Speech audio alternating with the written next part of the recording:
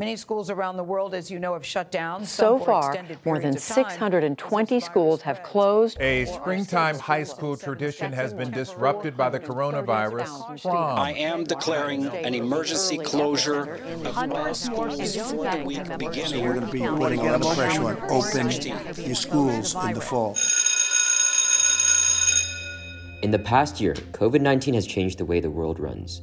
The global pandemic it provoked has changed every aspect of our lifestyles, from the way we interact socially to the way we entertain ourselves. For the younger generation, a significant part of that change is through the education system, which has, for the most part, transitioned towards an online format. Through interviews with multiple high school administrators, teachers, and students from various backgrounds all over the nation, we've spotlighted the voices of the backbone of education that aren't typically heard. From the struggles, experiences, and high points, we can get a glimpse into this unique, once-in-a-lifetime moment and the way they've persevered through it. Here are our honored guests now. So my name is Jennifer Wilson, and I am an IB English teacher at Largo High School in Largo, Florida. My name is Alex Ramsvig. I'm the high school principal here at Le Jardin Academy on Oahu. My name is Lucas Slippers. I'm a senior at Rolling Meadows High School. To adapt to the dynamic circumstances of schooling through the pandemic, many academic institutions have taken up a hybrid learning model. Not all share the same opinions about this decision, however. School Administrator Alex from Oahu, Hawaii, explains the hybrid model at their school. We give all of our students the option of in-person learning or distance learning. And we have about, in the high school right now, 20% of our students are distance learning, but they have the option to come in for our after-school activities and sports, but not to just sort of pick and choose which classes they came to in person. So they're sort of all in or not. For Jennifer, an IB English teacher in Florida, the hybrid instruction model is a necessary response to the current pandemic. Well, I will say that I don't think our program could function without the hybrid model. We don't have enough time or in the schedule to not do that. But my opinion is it certainly has impacted the level of instruction. I mean, I think we're trying to deliver the same quality of instruction, but it's just not the same. You know, it's just, to me, if we were sitting here in person, face to face, having an interview, there's a different dynamic at work, right? Just like in the classroom, whether you're a student or teacher, there's a more of a barrier. It's a workable solution, but it's not the same. Lucas, a student from Illinois, explains the hybrid block schedule at his school. So at Meadows, we have the block schedule, which stays the same. So we have gold days and purple days, and you have half your classes on gold days and half your classes on purple days. And basically what happens is the administration, through our grading system, Infinite Campus, they block out 2 days for you to go. So you go to school for 2 consecutive days. So you attend all 8 classes, and you're either in group 1, group 2, or group 3, so that you can have like your full set of classes, and it's like per week, kind of on a 2-week schedule rotation, essentially. Students and school administrators alike say they took the last day of school before lockdown for granted. Nonetheless, most remember it like it was yesterday.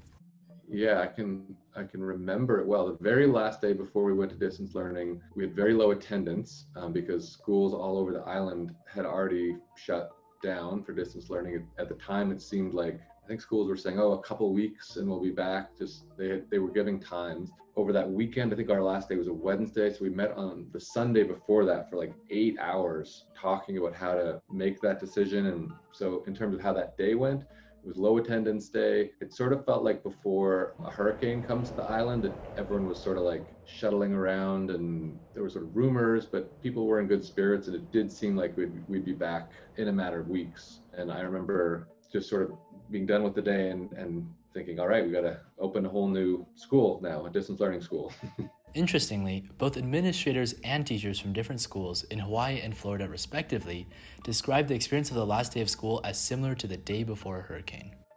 Yeah, what's interesting about that, it was actually the day of the IB picnic. So this was March, obviously, and I think it was Friday the 13th as well, which was strange. I do remember coming back in the summer, though, before we started this school year, and seeing that the date on my board was still March 13th. That's basically what I remember, just being at the picnic and feeling a bit surreal, almost like it would be if we were preparing for a hurricane or something. The definition of a normal day has shifted under the current hybrid model. However, there is a stark contrast in the way students versus administrators spend their time. The school day is from 9:50 to 3:25, so it's significantly shorter. And also, we all have like this 30-minute independent breaks between certain classes. So after school right now, I do my linear coursework. I mean, I could do it in school, but I just choose not to. I'd rather do homework in school. So I do my linear coursework after school for maybe an hour and a half, 2 hours. It covers everything. And also I don't really have homework, so it's like whatever I'm feeling really. And then I drive to Schaumburg and I have practice from 7 to 9. I come home, I eat dinner, and then I have free time basically from roughly 10 o'clock till midnight, which I didn't have before. And then I go to bed and I start over. Schedules have changed for high school students, but administrators find that their everyday tasks are different too. So for me as principal, my day looks pretty similar to what it used to look like. In some respects, I spend my time I like to say, I sort of deal with people's emotions all day, whether it's students, parents, or teachers. So I'll spend some of my day, but not really much anymore, dealing with sort of like masking or physical distancing, just saying, oh, guys, you need to separate. It's been tricky for our high school students to remember to self-screen every day. So we sort of chase students down in the morning, asking them to self-screen. And then otherwise, I'm personally in meetings a lot of the time talking about making things better or talking to parents if there's challenges or students or teachers. I also teach a class right now, so my teaching I sort of described that it's like teaching was before, but we have these kids at home to deal with as well. Not only are the logistics of learning through the pandemic a delicate situation, but also the communication between administrators, teachers, students, and parents. My feeling, this is not based on empirical research, but my feeling is that the district at large wants to keep things quiet so that when we do receive communication about a positive case on campus, for example, it typically comes at the end of the school day, well after the end of the school day. So there isn't any uprising or something. In terms of processes, cleaning and so forth, I think we're doing the best we can, but I don't feel like my safety is guaranteed. Definitely not. No. When asked about one thing he would say to his pre-pandemic self, Alex responded, just that it's fine, and I needed to get over more quickly than I did that planning months in advance isn't a possibility, that it's fine that things are only 2 or 3 weeks out. Like we can sort of plan, but really it's okay to be comfortable with the fact that things are going to keep changing more so than they used to. Even during a normal school year, students, teachers, and administrators spend their free time very differently. However, all could agree that the amount of free time they have, along with the way they spend it, has been drastically altered thanks to the ongoing pandemic. In my opinion, like with this method, maybe this is also because I kind of figured out what I was doing a little bit beforehand. I do have way more free time. Like today I was already charting out the next couple weeks of lectures and what I just need to cover through the textbook and the reading and on my own and whatever. I almost never have homework, despite that there's definitely a significant uptake in the amount of homework the teachers are assigning. But if you use your time and what they give you, because they give you a lot of free time here, you can get everything done and no problem. I don't think I've had a single day of having homework after school for any class, really. For every new assignment that students have to complete, a teacher has to create it. The change in free time for teachers, therefore, is in stark contrast to the change for students. Jennifer, how much time do you spend preparing for school outside of teaching classes? Oh, man. It's hours. It's the equivalent of working a second part-time job without being paid for one. I mean, teachers tend to do that anyway, and different subject areas probably more so.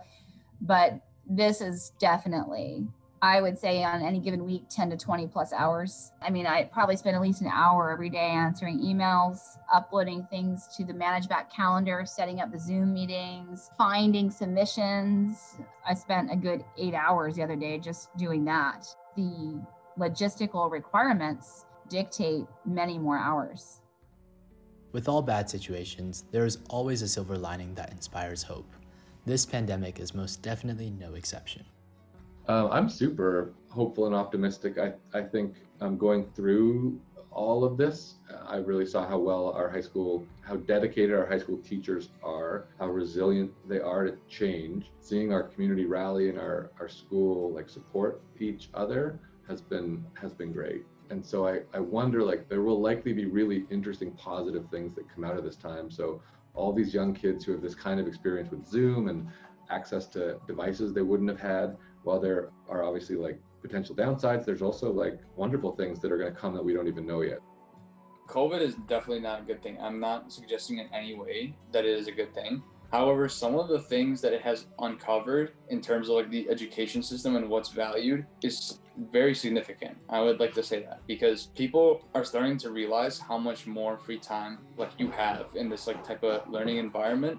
Like for me, it's swimming and like lifting and getting better for swimming, right? But for someone else, it could be, you know, drawing or painting, whatever that you want to do, you have that ability. I was never a person to think about the future or really invest much thought into the future. Ironically, during the pandemic, I began thinking a lot about the future, but not in an anxiety-inducing way. I had a moment where I realized, look, I can spend as much energy worrying about the future as I can envisioning a positive future, not just a personal future, but also a collective future. This current pandemic has changed how the American high school system operates on such a fundamental level. Every high school and every person involved has had their daily lives, free time, and school format altered in different ways. However, there exist many common threads tying everyone's experiences together, ranging from the hybrid learning models to the surreal experience of the last day of school before lockdown struck. Though the pandemic's impact has been so negative, everyone can agree on one thing: there is hope in the future.